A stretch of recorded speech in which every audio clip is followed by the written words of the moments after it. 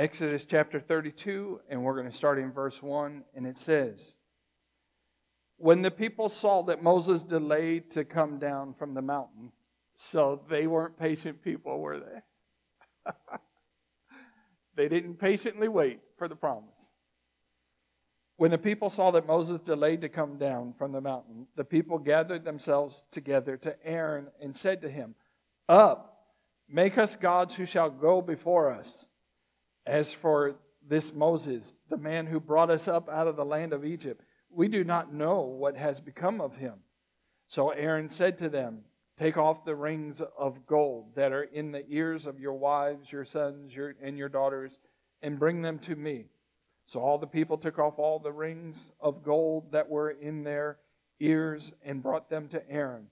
And he received the gold from their hand and fashioned it with a graving tool and made a golden calf. And they said, 'These are your gods, O Israel, who brought you up out of the land of Egypt.' When Aaron saw this, he built an altar before it. And Aaron made a proclamation and said, 'Tomorrow shall be a feast to the Lord.' And they rose up early the next day and offered burnt offerings and brought peace offerings.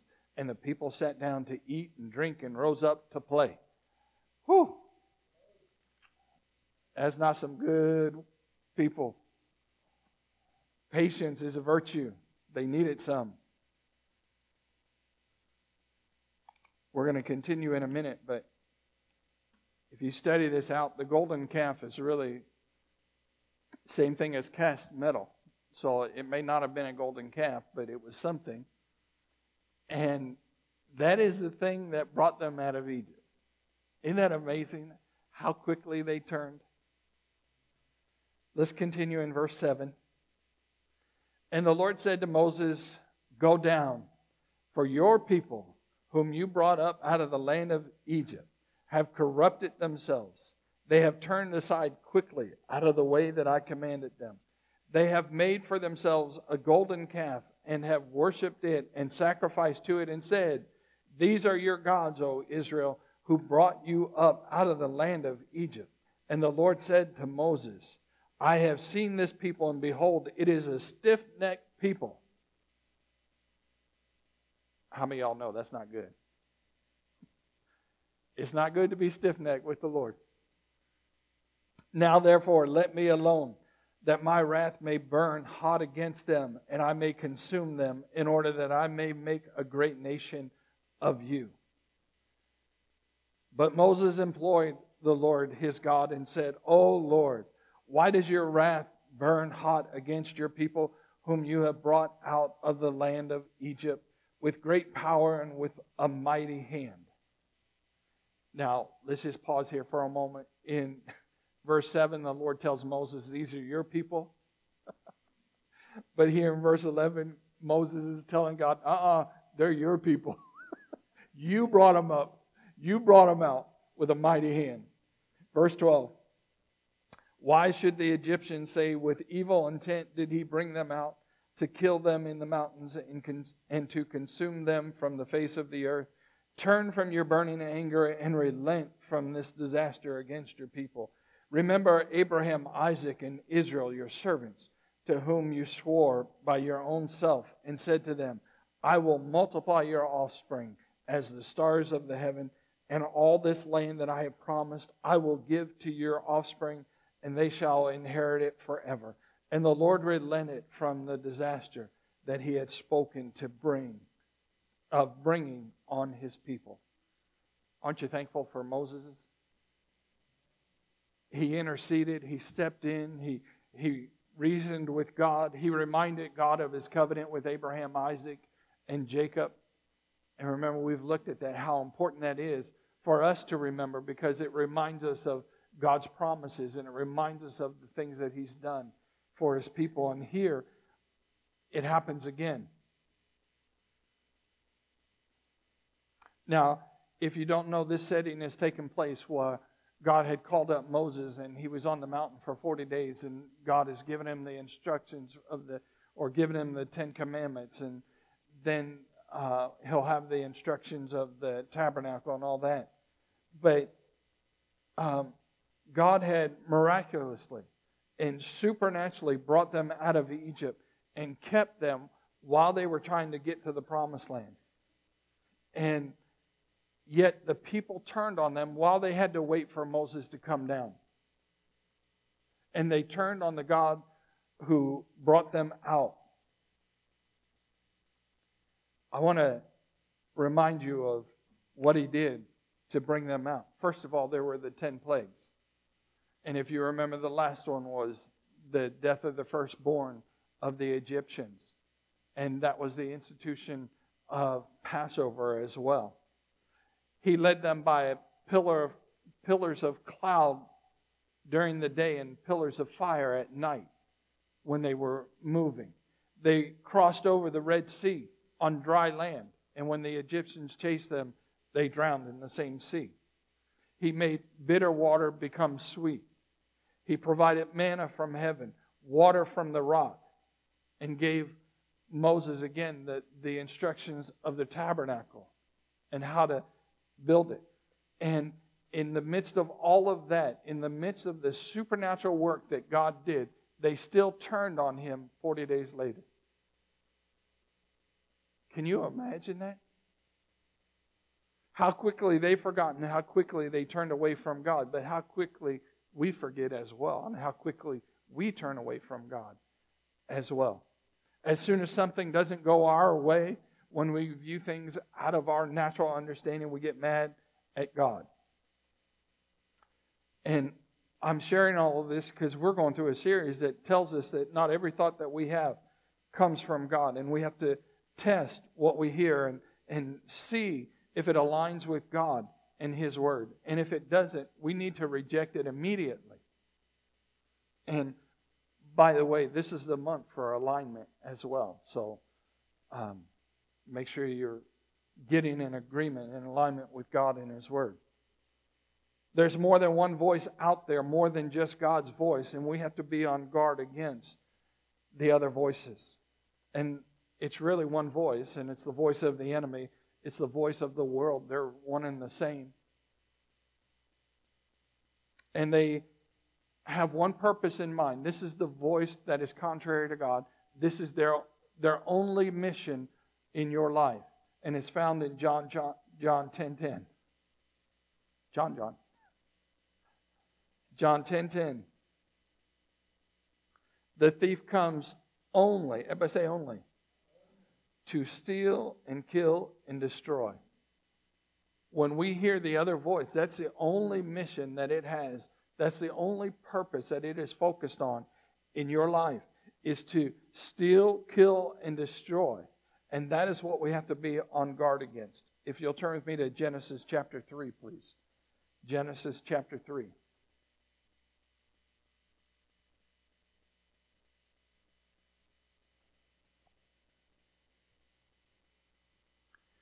Genesis chapter 3, we've looked at this. We're going to add a scripture that we haven't looked at. But to be able to steal and kill and destroy from us, all that needs to be done is the enemy convinces us that God is not who He says He is, and God's Word is not what it says it is. When that happens, once we agree with that lie, then God's identity is immediately changed, and our identity is immediately changed as well. And we've been looking at Genesis chapter 3, verse 1. Now the serpent was more crafty than any other beast of the field that the Lord God had made.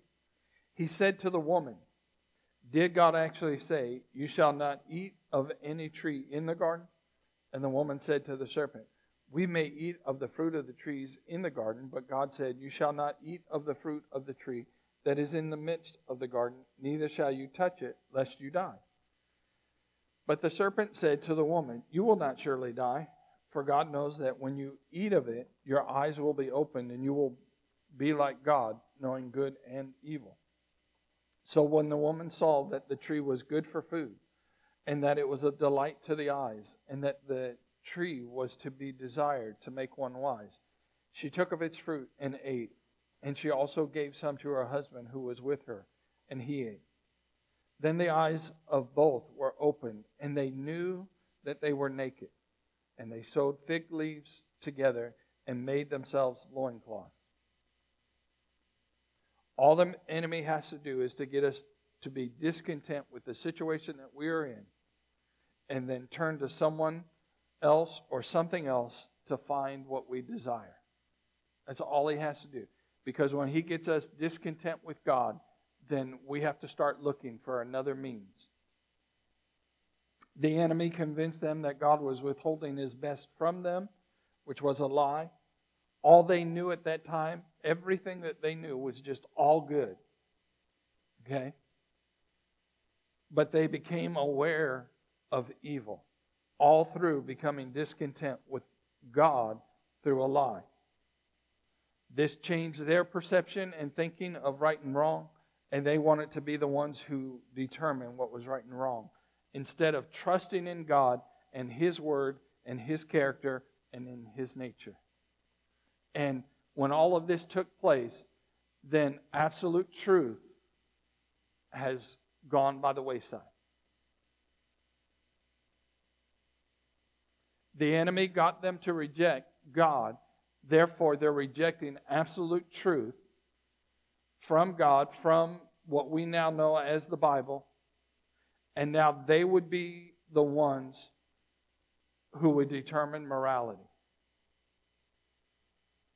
They were going to be the ones who determine what is true, what is right, what is wrong. Mankind would do that now. Instead of having something constant and unchanging, which is God, we could be the ones determining morality, right and wrong, according to our feelings, which are constantly changing and very, very subjective. Amen? So, morally speaking, we would be our own gods, and that is exactly what is happening in this world today. It has been happening since the fall, but we see it happening in America in particular. When we remove or change who God is in His Word, then we become the ones who decide right and wrong, good and evil, and it is all subject to our feelings and to our desires, what we want.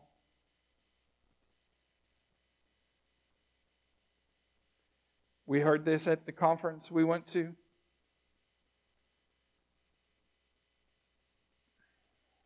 When we have students who identify as a cat and the school has to provide a litter box inside the restroom, we should become scared. But we aren't. That should be very concerning to us, but we're not scared. We're not concerned.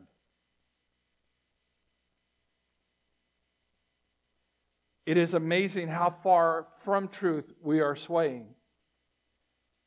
If you know science, you understand that children do not have the ability to make right decisions on their own.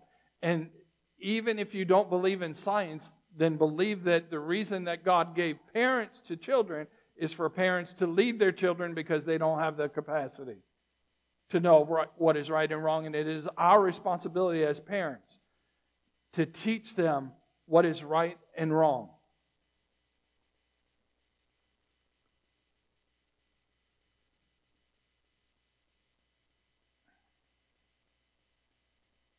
Children do not have the capacity to determine who they are. So first of all, God did. God determined their gender. God determined their race, their faith. He determined their family. Good, bad, and ugly. Second of all, parents should confirm what God has done. And it's not hard to figure out. Parents, if you need help, just call us up. We'll let you know who they are. If they are a male or a female. It's not hard. You don't even have to be a rocket scientist to figure it out. But as parents, we need to confirm that. And thirdly, society needs to agree with God too, or we have the craziness that is going on in this world. we have come to the conclusion that we are helping these kids when we allow them to make these choices and we support them.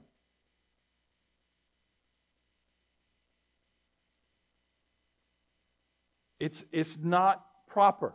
We're hurting our children by allowing them to think that they are something other than what God has created them to be. And not only that, when you think that you're a cat or a dog or a bird, you need help. You don't need affirmation, you need help.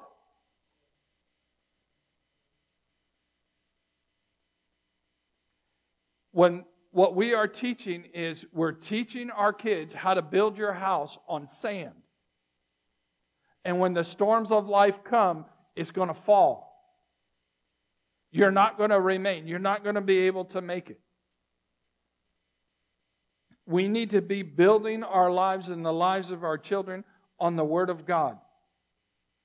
The enemy got Adam and Eve's eyes and our eyes off of God and onto themselves and onto ourselves.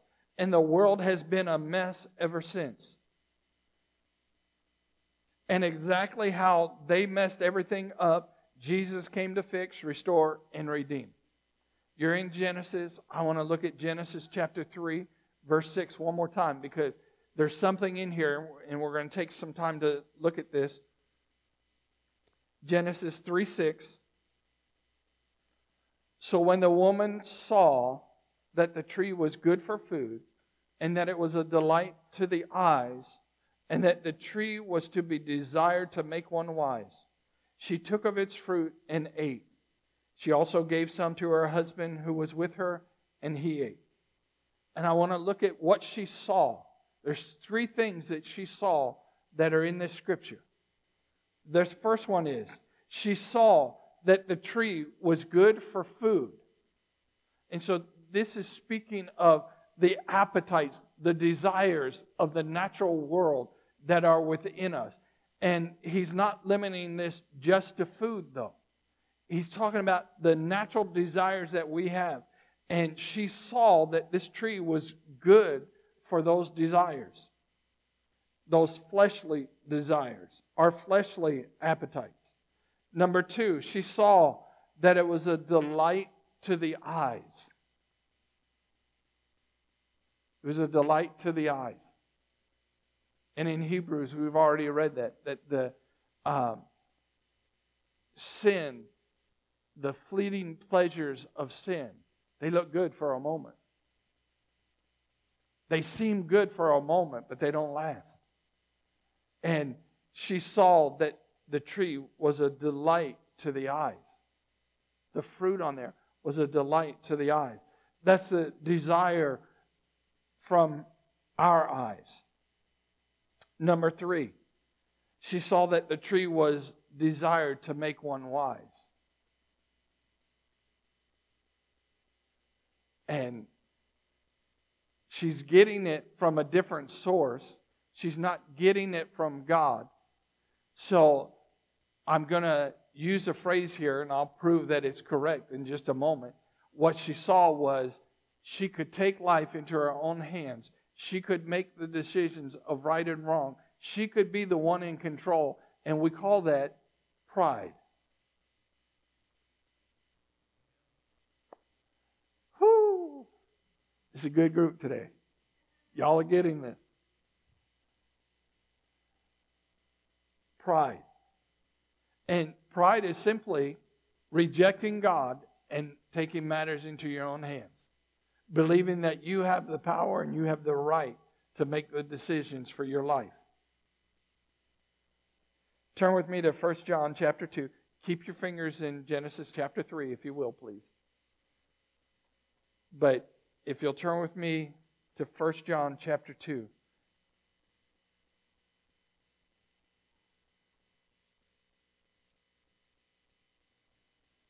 We're going to see how John answered these 3 things. Okay?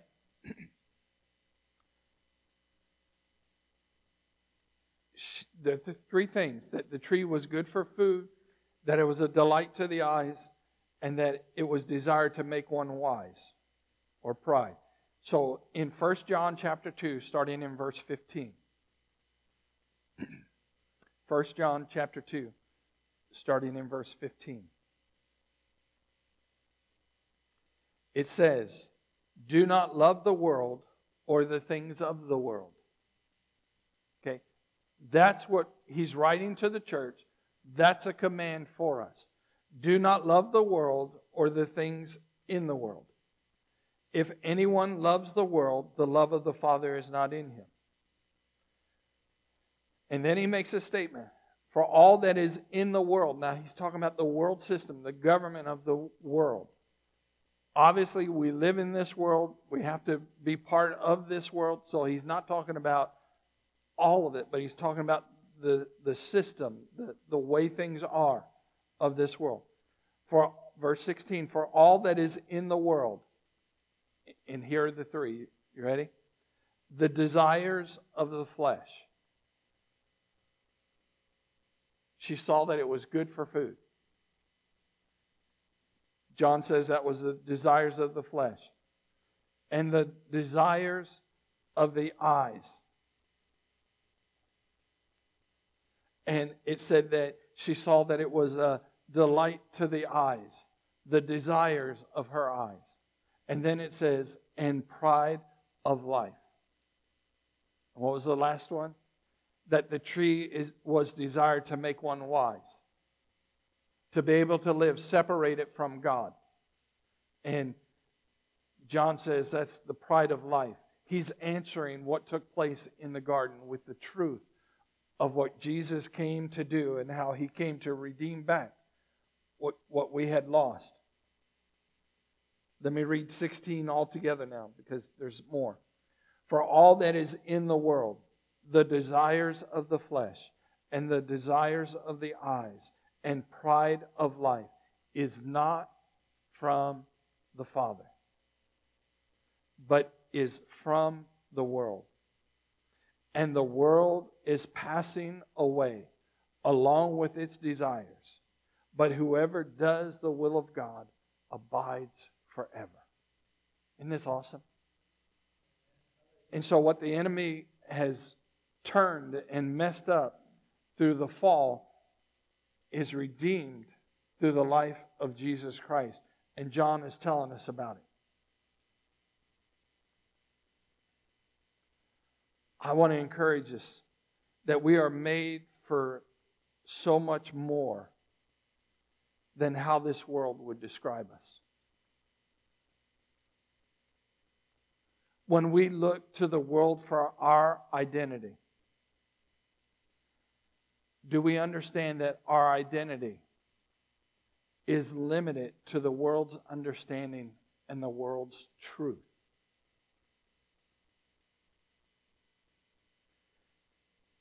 So you identify as, and you can fill in the blank. But if it's worldly and earthly and you're identifying as that, it's going to pass away. You think you're a cat? Well, guess what? It's going to pass away. You think you're a bird and you're just going to sing your way through life? Guess what? That's going to pass away one day. It's temporal. It's not eternal. We are three-part beings. We've talked about this in the past. Spirit, soul, and body. And Paul lays this out in 2 Thessalonians, I believe it is. And that's all in the proper order. Spirit, soul, and body. We're not body, soul, and spirit. We're spirit, soul, and body. We have to be made, or we have to be known after the body or the natural realm because we are part of that. And we live in the world with our body. So we're the only creatures that God has made that live in the earth and also get to touch heaven. We're the only ones because we're a spirit and we have a soul and we have a body. We get to live on earth, but we get to also tap into heaven. We get to receive from heaven. We get to be spiritual beings having a temporary human experience. Woo! We all have natural identities, but we also have spiritual identities as well. I am known as a son, as a brother, as a cousin, as an uncle, as a husband, as a father, as a pastor, as a friend, and any other thing that you want to identify me as. In this world, that's who I am. I can't get away from that. That's who I am. But nowhere in there will you see or hear that I'm identified as a cat or a dog or a fish or anything else. That's nonsense.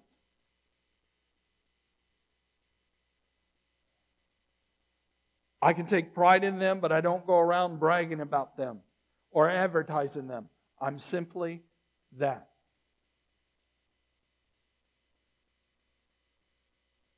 Nowadays, people are identifying themselves out of a worldly, natural view. And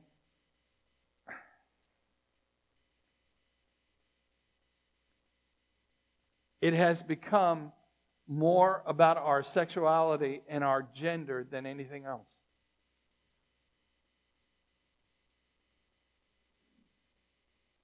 Unless you're identifying as a cat or a dog or a bird or a fish or whatever else. And what's so sad about this is people are boastful and prideful about this identity in their life.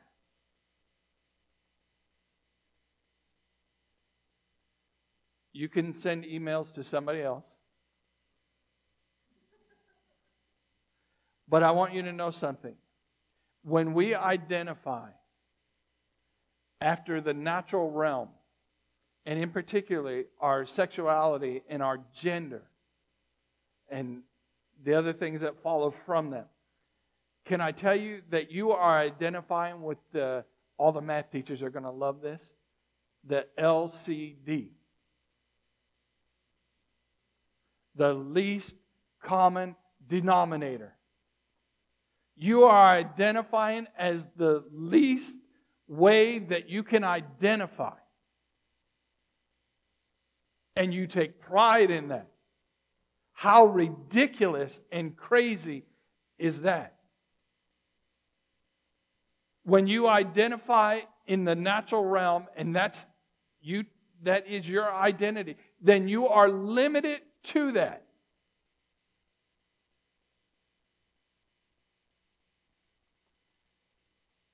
And it overrides who you are in the sight of God.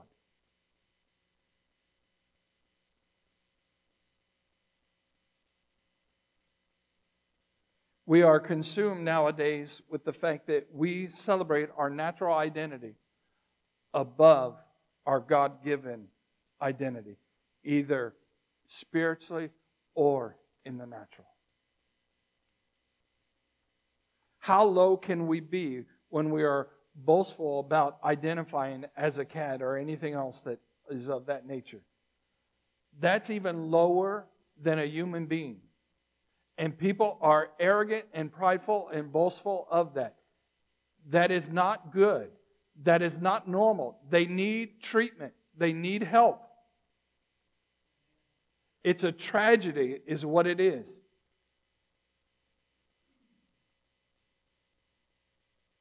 And when we identify and make our aim in boasting about our sexuality or our gender, that is a tragedy as well. We have just reduced ourselves to our sexual activity. And there's way more than that God has created us for.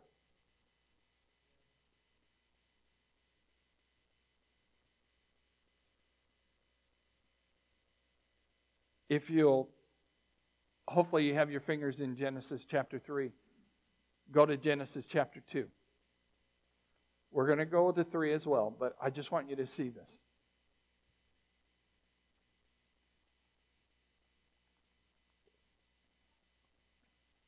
Have you ever wondered why the world wants to have the gay pride parades and days and months and everything else? Because they know it's wrong. And they have to boast about it. And if you've ever seen what goes on there, we should be crying out to God. Because it's not normal.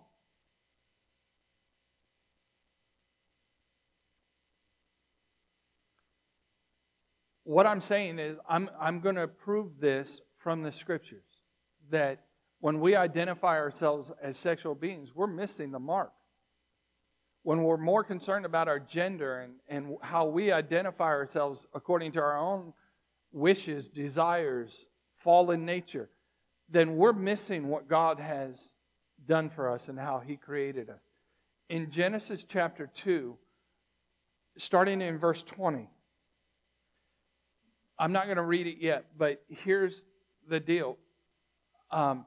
Everything is good, except for it's not good that Adam doesn't have a helpmate. And so he brings all the animals before Adam, and he asks Adam to name them. Okay? And so this is where we find ourselves. Genesis chapter 2, verse 20. The man gave names to all livestock, and to the birds of the heavens, and to every beast of the field.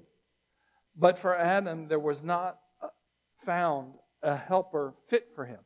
In other words, there wasn't anybody in his realm. There wasn't anybody who was made in his likeness and image. Okay? And yet we're lowering ourselves to this. All right, let's continue. Verse 21. So the Lord God caused a deep sleep to fall upon the man, and while he slept, took one of his ribs and closed up its place with flesh. And the rib that the Lord God had taken from the man, He made into a woman and brought her to the man. Then the man said, "This at last is bone of my bones and flesh of my flesh. She shall be called woman, because she was taken out of man." Isn't that awesome? All right, here's what I want you to see. Verse 27. Or 24. No. We'll read 24, but it's not it. Therefore, a man shall leave his father and his mother and hold fast to his wife, and they shall become one flesh. So now he's talking about the union of them. Okay? Verse 25. And the man and his wife were both naked and were not ashamed. There's 2 times that it talks about Adam and Eve being naked. This is the first time. Okay? And in this nakedness, they were not ashamed. And you have to ask yourself, well, why weren't they ashamed? So this is before the fall. Turn with me to Genesis chapter 3, verse 7. And this is after the fall. And this is the verse that we threw in today that we haven't been reading out of Genesis chapter 3, starting in verse 1. But this is Genesis 3, 7. Then the eyes of both were opened, and they knew. Everybody said they knew. They knew that they were naked. Isn't that amazing? They didn't know it in Genesis 2:25. They were naked, but they didn't know it. And they were ashamed, and this is what it says, the rest of the verse, and they sewed fig leaves together and made themselves loincloths. Why? To cover up the differences that they now knew were between them. They didn't know this before the fall. They know it after the fall.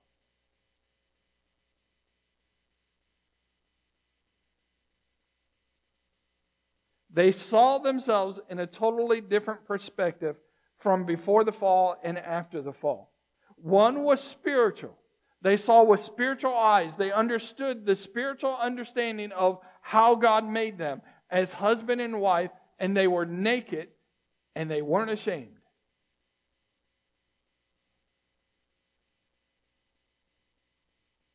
Because they were identifying as spiritual beings, and they're getting ready to have a physical body.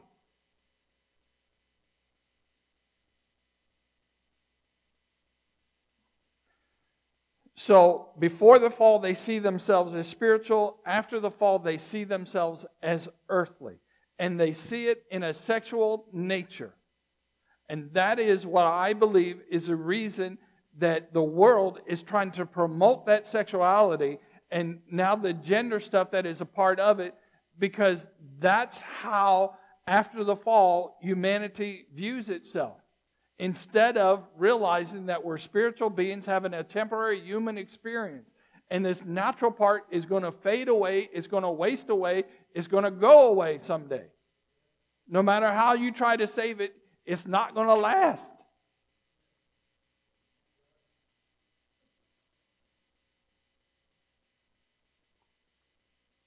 And the crazy thing is the world is taking pride in identifying as something in the natural versus being prideful of how God has made us, of being concerned with how God has made us as spiritual beings having a temporary human body.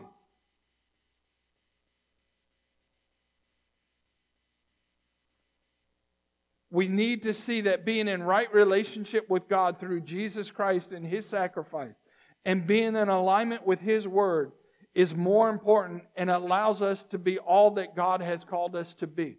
There is so much more that God has created us for than to be identified or known after your sexuality. It's ridiculous. When we understand and we have that right relationship with God, then it opens up tremendous and unlimited possibilities for us. But when we identify as whatever it is in the natural, we limit ourselves. We cut off what God has for us. And I just want to encourage you. God has so much, much more for us than to be identified as earthly and being very, very limited. Stand with me if you will.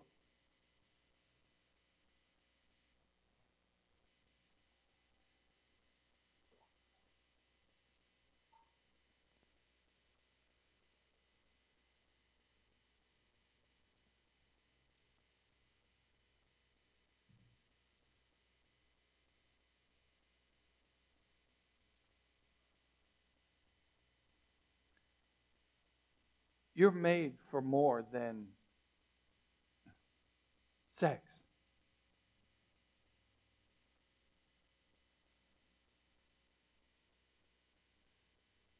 It's fleeting.